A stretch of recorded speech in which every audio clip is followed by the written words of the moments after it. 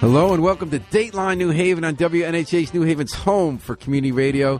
I'm Paul Bass, inviting you to look behind the headlines on the stories that make our community tick. Well, it's election season. We know that headline, November 8th. We know there are people running for Congress, Senate, state representative. But did you know there's also a competitive race for probate judge in New Haven? Yes, we elect our probate judge every 4 years in New Haven. And we have two candidates vying for that position, and they're here today for their great debate of their campaign. We have the Democratic candidate, Americo Garcia, and the Independent Party and Republican-endorsed candidate, Gerald Barber. Thank you so much for coming in, gentlemen. Thank you. Thank you. Before we start the debate, I want to say something. You correct me if I'm wrong. The probate court, here's what the judge is in charge of, and the court's at 200 Orange Street, is for the region. The court handles trusts, wills, estates, and guardianship decisions, resolves disputes over property, appoints guardians and approves adoptions and conservators, and approves name changes and could terminate parental rights. Is that the basic idea? That's pretty accurate. Yeah. Also intellectually disabled, so we do guardianships for them as well. Mm-hmm. Estates for guardianships for minors as well. All right, I'm going to ask both of you get a little close to that mic, like you're almost touching our card. So my first question, and it goes first to Gerald Barber, is why are you seeking the position?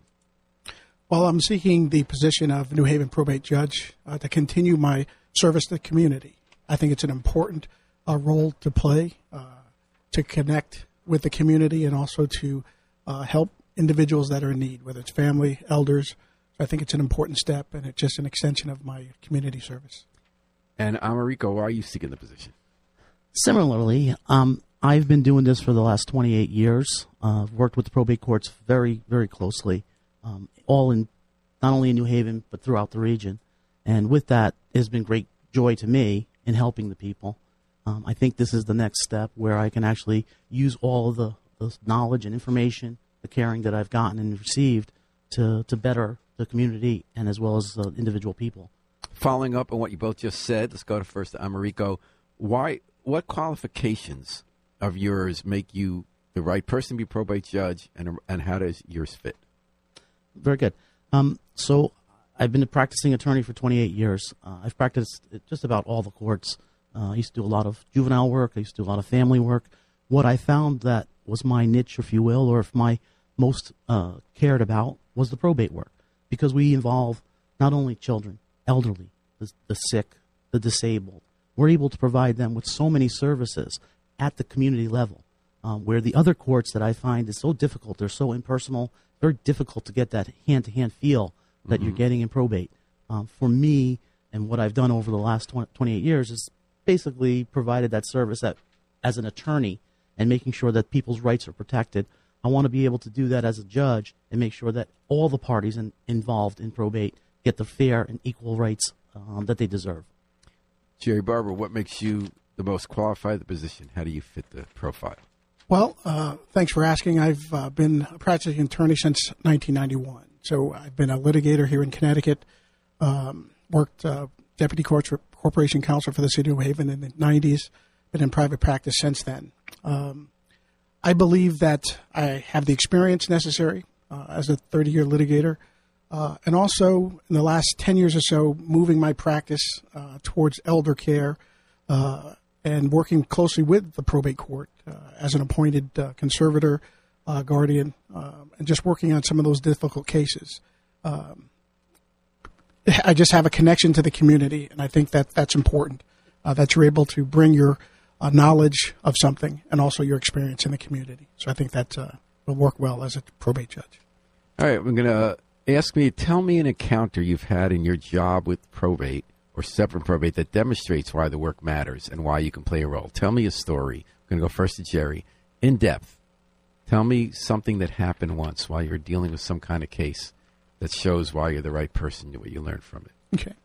Well, just in this past 6 years, one experience where I was appointed as a conservator and met with my client at the hospital.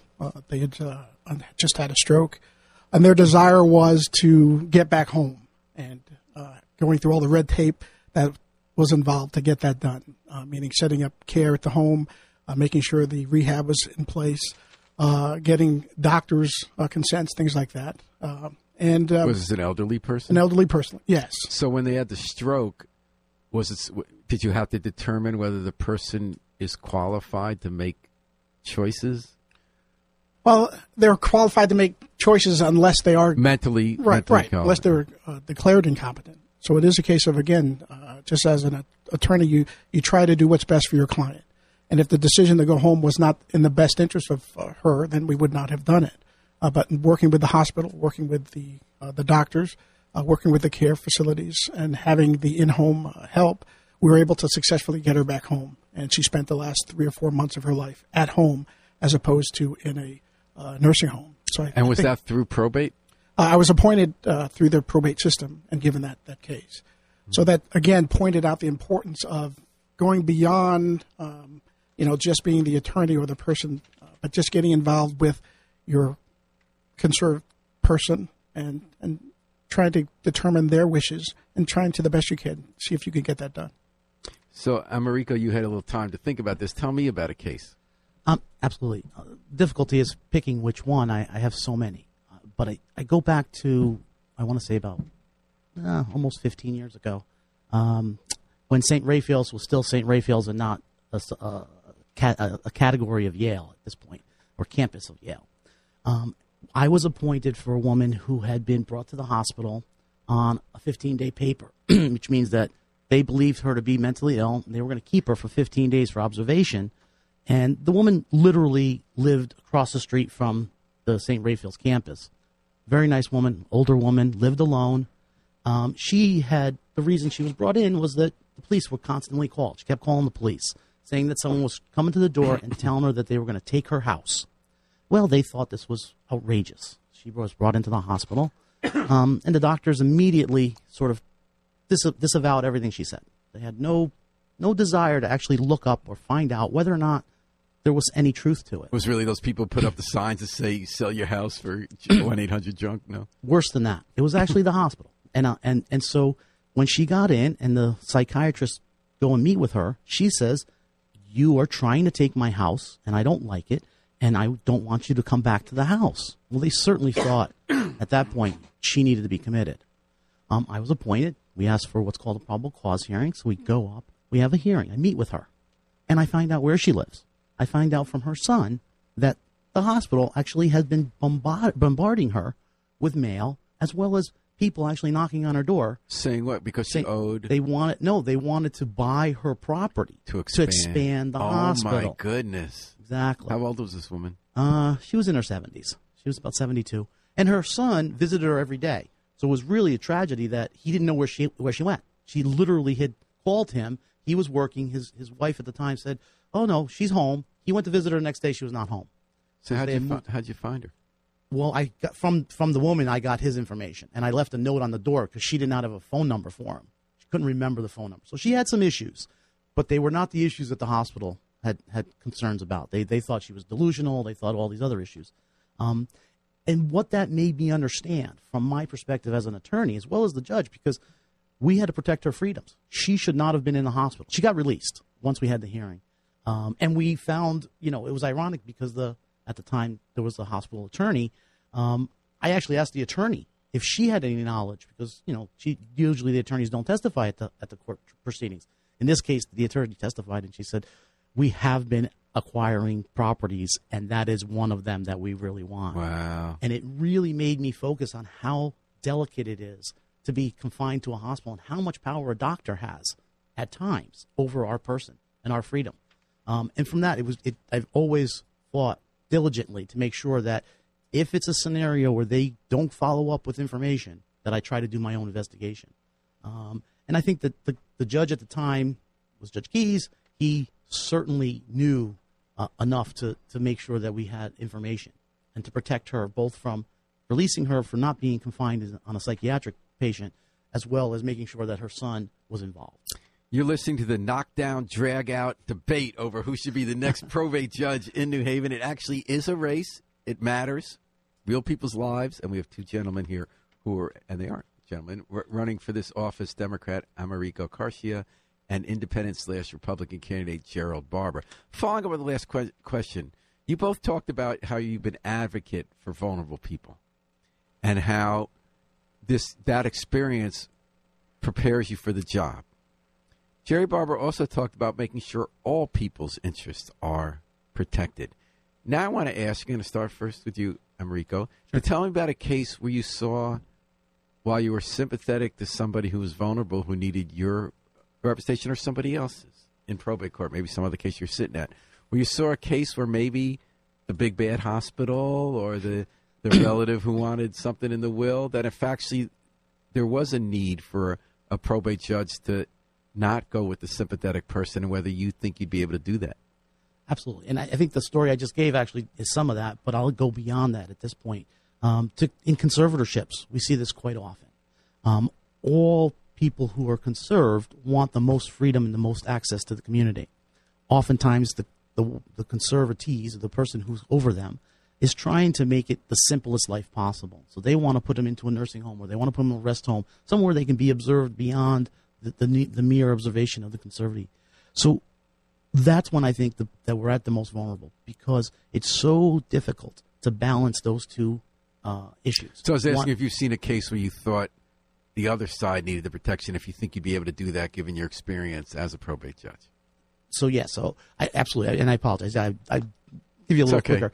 You want the specific case, or? Yeah, all right, and why you think you could do it. Yeah. All right, so I'll give you the case where I was actually representing the parents who were trying to conserve this young lady.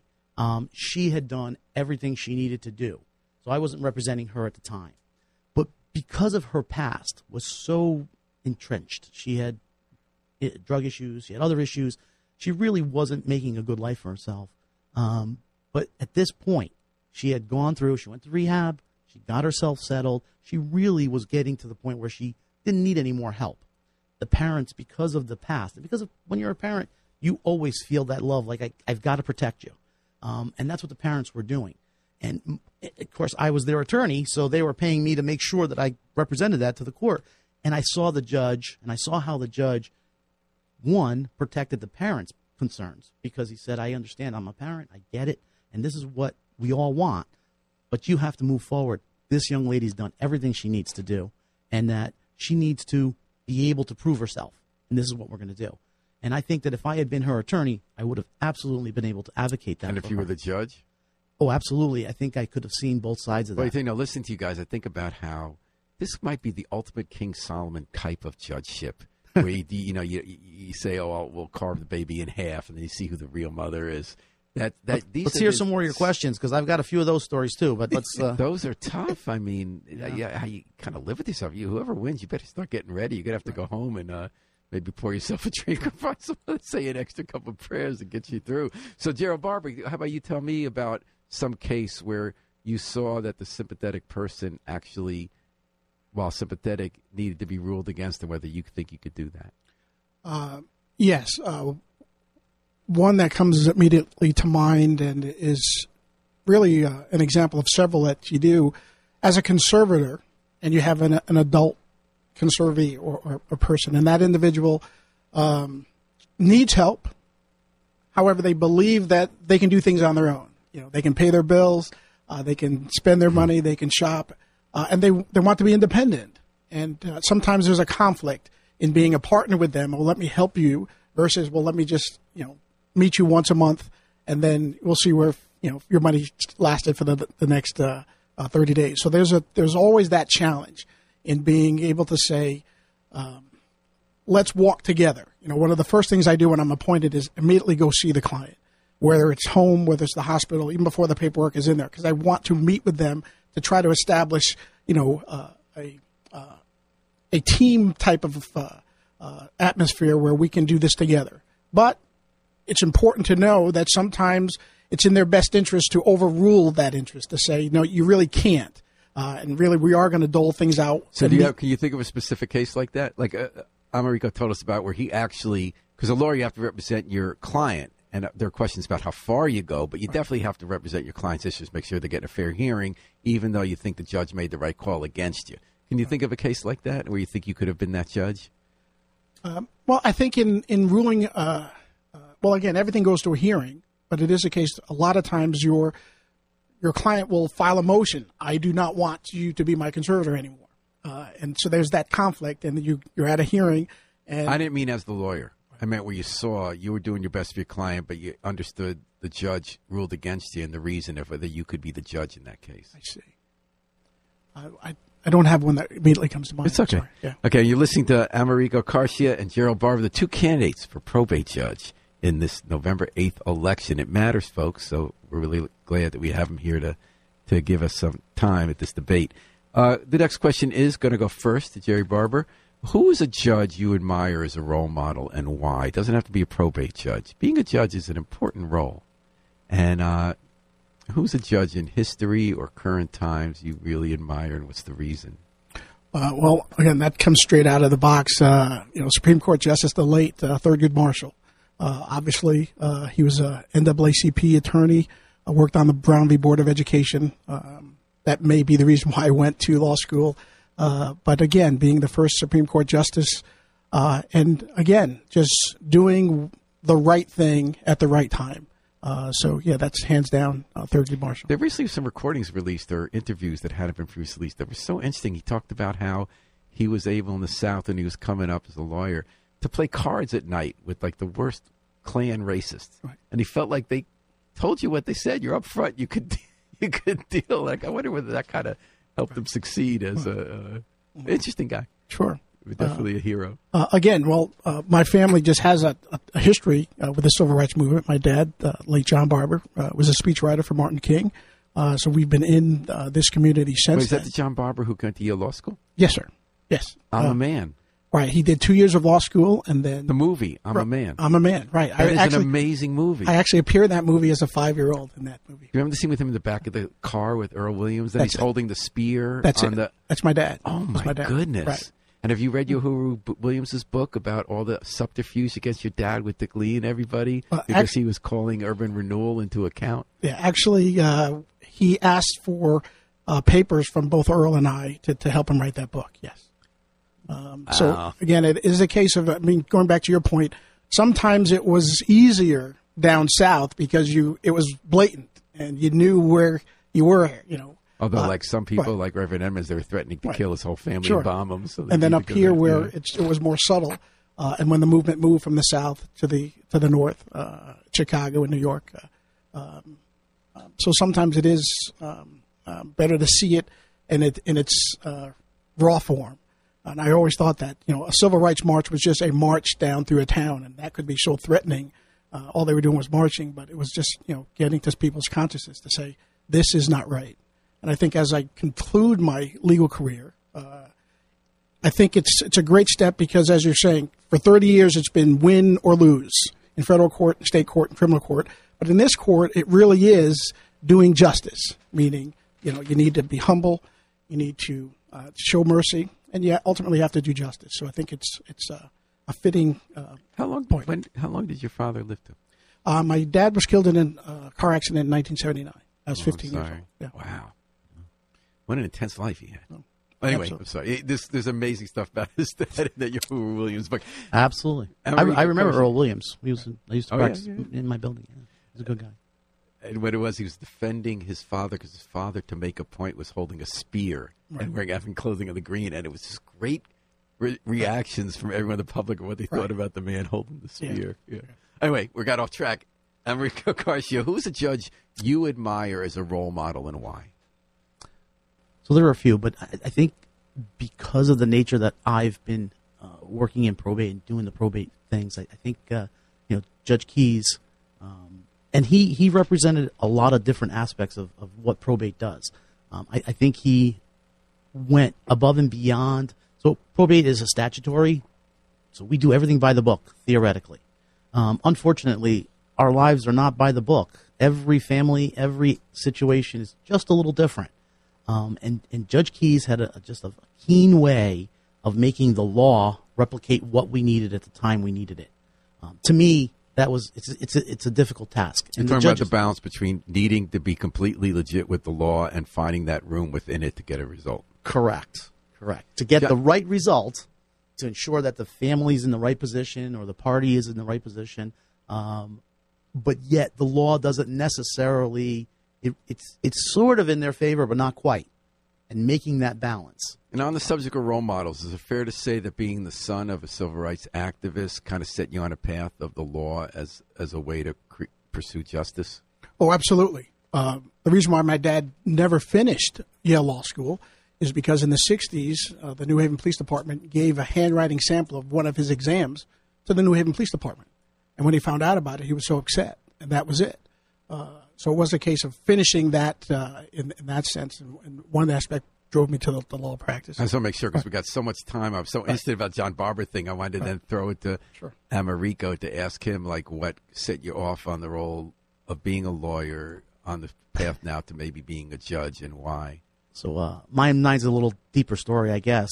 My dad was an immigrant that came from Italy with 5 children. Northern or Southern? Southern, Amalfi. Because it's kind of really interesting. Oh, well, so him, like the rest of like 9/10 of New Haven. Yeah. Correct. Beautiful. Most beautiful place I've been to in my entire life. Absolutely. So when we got to New Haven, my parents were entrepreneurs. We call them entrepreneurs. My dad was just working hard all the time. So he had bought a business, bought a store, a little grocery store, and he needed to had to get his naturalization papers done. Then he had to get his licensing for the beer permits. Then he had to go through and actually complete the sale. And so when I was a kid, I was 4 years old, we're going through all this. We used to actually go to 129 Church Street, where my dad's attorney was, I would say twice a week. It seemed to me that, we were always in front of this guy. And I was 4 years old. I had no idea why we were doing this. And, when you're 4 years old, your dad's the best guy in the world. No, nothing's better than your dad. But we would keep going to this guy. So one day I asked my dad, I said, Dad, why do we have to see this guy so much? Why is it so important? And my dad was a great guy, but he was always nice to this gentleman. So my dad says, because everything you do, we need a beer license. We need to buy this property. We need to do all these things. You have to have the attorney backing you. You have to make sure that he does all the papers right. You have to make sure that he knows the law. He's the one who's going to make sure that you get it done correctly. I thought, why in the world would you want to be anyone else? Not that I didn't want to be my dad, who, again, entrepreneur, plumber, did wonderful things for the community. But I always thought that's the guy you want to be. People need to come to you, and you can help them. For my family, it was a godsend. My parents became not immigrants, but they became naturalized, had a beautiful life, and they grew wealth, enjoyed themselves, had 6 children, myself being the only one born here in the U.S. So that's why I ended up being in the law. And from 4 years on, if you asked me what was I going to be, I was going to be an attorney. There was no question in my mind. And I just had to work hard to get there because I wasn't as smart as everyone else, but I made it work. And I certainly, my dad was very proud, and that was the other reason, so to make my dad proud. Jaywan Carter says, good afternoon. Thanks for listening, Jaywan. So he was a plumber but needed a beer license? No, so he was yes, he had a plumber's license. As I said, my dad had a bunch of entrepreneurships, but because when he initially got here, he couldn't go out and get his license immediately because of language barrier, as well as not having his immigration status completed. He had a green card to work here, but he did not have his naturalization papers. Gotcha. So they bought a business, which was a grocery store down on Kimberly Avenue in New Haven. What was it called? In the Hill. At the time, it was called Eddie's. And my dad kept that because my dad's name was Ettore, or Ettore. Wasn't Eddie still around, not that long ago? So Eddie's. So they changed. So when my father got it in 1970, our store was called Eddie's. My dad changed it because then a block further up on Howard Avenue, they became another Eddie's. Oh, okay. And my dad changed it to Grant and Kimberly, which now it's actually not Grant and Kimberly anymore. But so in that business, he needed to have a beer license. And there were lots of people who you could pay to do that. They would come in and they'd lend you their name and so forth. My dad didn't want to do that. That's why we went to the attorney. The attorney got all of the paperwork squared away so that my dad could have the beer license and have the entire business in his name. And to me, that was important back then because I saw how much my father appreciated that. Okay, you're listening to the great debate. Who's going to be our next probate judge? Is it going to be Americo Garcia or Gerald Barber? You're going to decide. You can listen right now here on WNHH FM, State Line, New Haven, to see why. Next question, we're round robbery. Go first to Americo. What, if anything, needs to change in the probate court, and what is your platform about what you're going to do with the office? Keep it going the way it is or make any evolution? So, again, the probate court, statutory court, it's very difficult to say I want to change a lot of things. There are some things that I need to change I think need to be changed. And again, I admire Judge Graves for doing as much work as he's done with the pandemic. The court is an upfront court. We need to see people. We need to talk to people. We're involved in people's lives intimately, in my opinion, in all aspects of their lives sometimes. So it's been difficult now with the pandemic having the court closed. We need to get that open. We need to be able to have some people at the court that can actually do some good community relations things. I think the staff there is phenomenal. I don't plan on changing any of them. I've been friends with them for many, many years. I think it's been difficult to get that access to them a little bit, and I think it's been difficult for the community to realize why they don't have as much access. So are the hearings in person or are they remote? So right now they're still remote.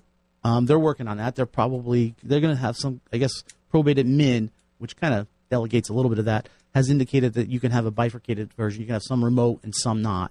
I think, trials, Jerry will attest. I mean, do a trial on a remote on a camera doesn't work. You really need to be in person. But I mean, those are the most recent aspects. I think that overall, what I personally, and what my platform, just to kind of, is two things. One is I think we need to do more community services, more support services for the children. So the Children's Court does a great job. We have social workers there. We're able to provide some services. I think we need to expand that in some way. There are so many community groups. And the more I walk and the more I talk and the more you learn about all these people working in individuals everywhere, but never organized, never coming to the court, never having the ability to assist or back one another. So I think I'd like to try to get them organized. So you're saying get community groups that help children into the proceedings to be on site to help. Correct. And you'd like to have more in-person proceedings than there are now. Correct. Yep. Okay. And in addition to that, I mean, also with the mental health issues, we have so many mental health concerns, or I say people, but clients and that need extra services. There's service out there. I worked with the VA for many years, for 20 years, and sometimes the VA has enormous services for the veterans. Sometimes they don't know about them. They can't get that information.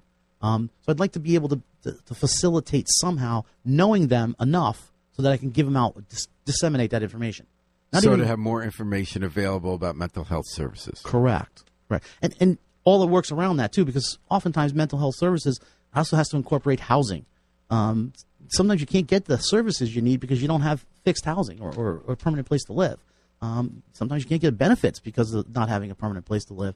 So those issues, and there are groups and organizations out there. In fact, I met a gentleman in Westville who had fair housing something or other. I can't think of it now. It's not coming to me. But, he had a T-shirt on. And I said, I've never heard of this group. He says, oh, well, we provide meals for people who are homeless and so forth. I said, okay, well, you go down to the Church on the Green does that all the time, and there's always services. He says, no, we do this separately. I said, well, what other organizations? Said, no, we just do it on our own. I'm thinking to myself, that doesn't work because it's a resource that we should use if we can for our elderly, for our veterans, for other things. I did get his information. I wish I had it handy because I would love to plug him for it because I think that he actually he was explaining it to me and he was doing a great. Wasn't Dr. Phil, was it? No, okay. No. Gerald Barber, what is your platform? What, if anything, needs to change or evolve at the court if you're elected? Well, if I'm elected, I would try to move 200 Orange Street, the probate court, even further into the community. Both Americo and I just briefly met with Judge Graves just 2 weeks ago about some initiatives that he had hoped to do prior to his retirement. The pandemic and things got in the way. But more to the point of just making sure that individuals know what the probate court is, why it's important, not only for estate planning, but also just the services for, as Americo said, mentally challenged individuals. It's just not something that happens when someone passes away. So it's important that they know that this court is there for them and it can help them even before something bad happens. And were you saying you'd like to move the court from 200 Orange Street to a new location? Well, again, once the pandemic ends, we can have public sessions. Sometimes we're at the hospital.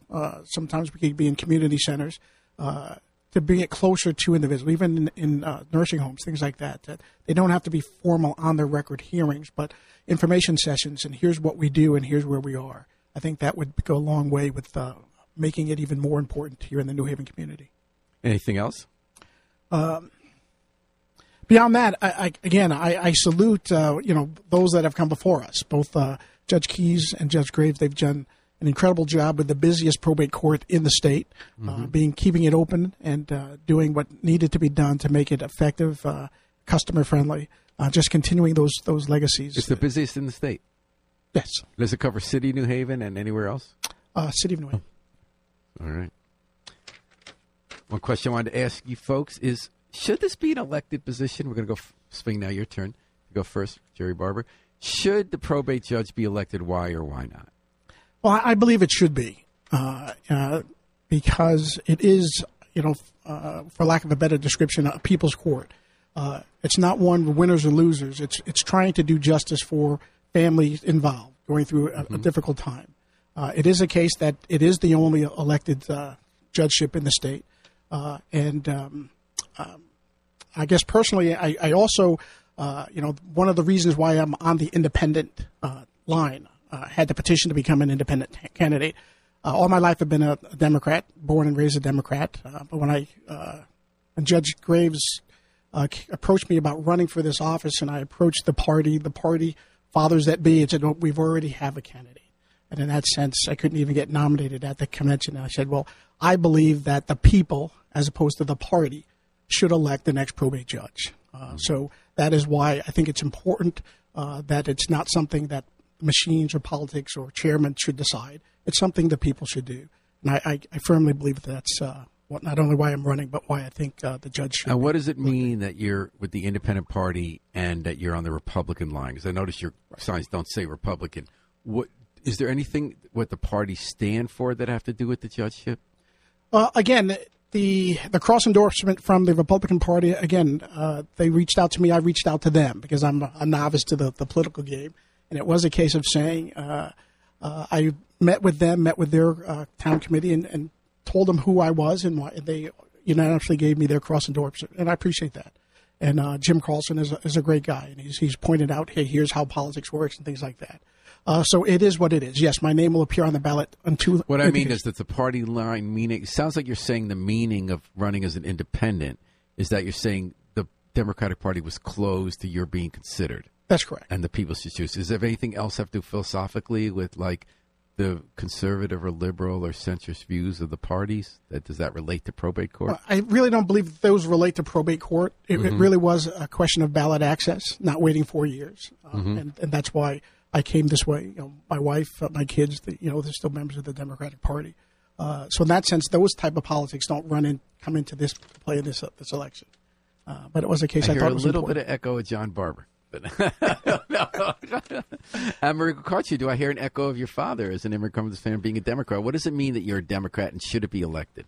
Absolutely. It does mean something to me as being a Democrat. And you're correct. My dad was a Democrat, and he believed in that. He believed in family. He believed in community. He believed in the hierarchy of making sure that our communities work together and work well together. And I think the Democrats absolutely show that to make sure that we're perpetrate. I don't know if that's the right word. That's not the right word. Not the right word. Promulgate. Promoting. Promoting. All right. Let's start with promoting. Although perpetrating, you could say under circumstances. Yeah. You got me tongue-tied at the moment. So being a Democrat, is that... You changed the question on me there. So is that's it relevant that you're a Democrat? It is relevant that I'm a Democrat. I think that my values are the same as the Democratic values. Again, family, community, providing people with what's best for them. And I try to do that both at the level of the judge and certainly try to provide that at the level of an attorney at this point. And I think I've done that all of my life. And do you agree with your opponent that this should be an elected position? So that's interesting. I do. I do because I think, this is a court that's been around since 1666. Really? Yeah. I think it's before there was the United States of America. Well, again, because it's the people's. It was providing the people with someone to help them make these decisions, help them actually disseminate and make decisions about where their property went, what was going on. That's why we have a right to make the decisions over property lines. These are old things we hardly ever actually do in probate anymore, but we can make those declarations and say, okay, yep, you own this and you own that. Very rarely done now because everything's actually on paper and recording and so forth. So I do agree that it should be elected.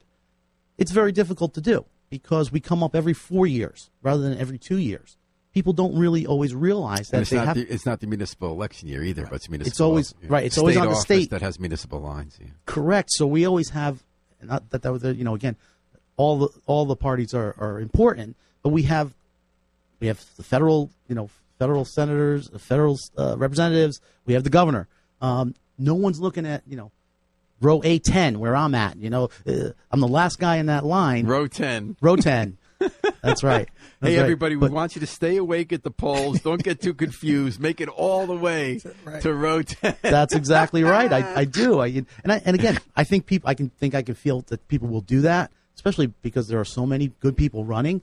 But it's still hard. I'm concerned about that 10 and then, moving now forward. We're having this great debate here on WNHH-FM about probate judge. So we're going to get them to care, folks. Right. Okay, folks, before we get to final statements, I want you each to ask each other a question, starting with Americo Garcia to Gerald Barber.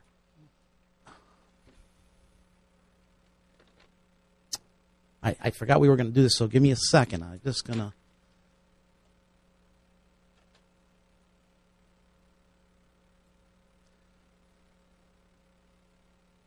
Wow. Simple question, Jerry. Simple question, sorry. Sure. Nothing difficult or complicated. Just, again, I know you're a litigator. I know you've done many years of that.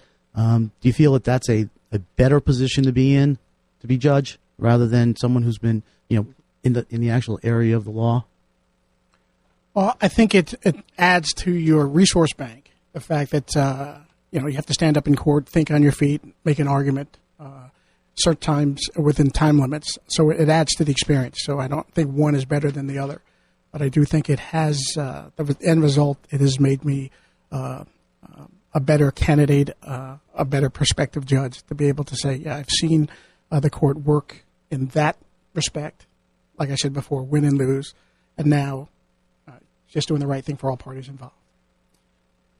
We should have started the debate with just having you guys ask questions to me.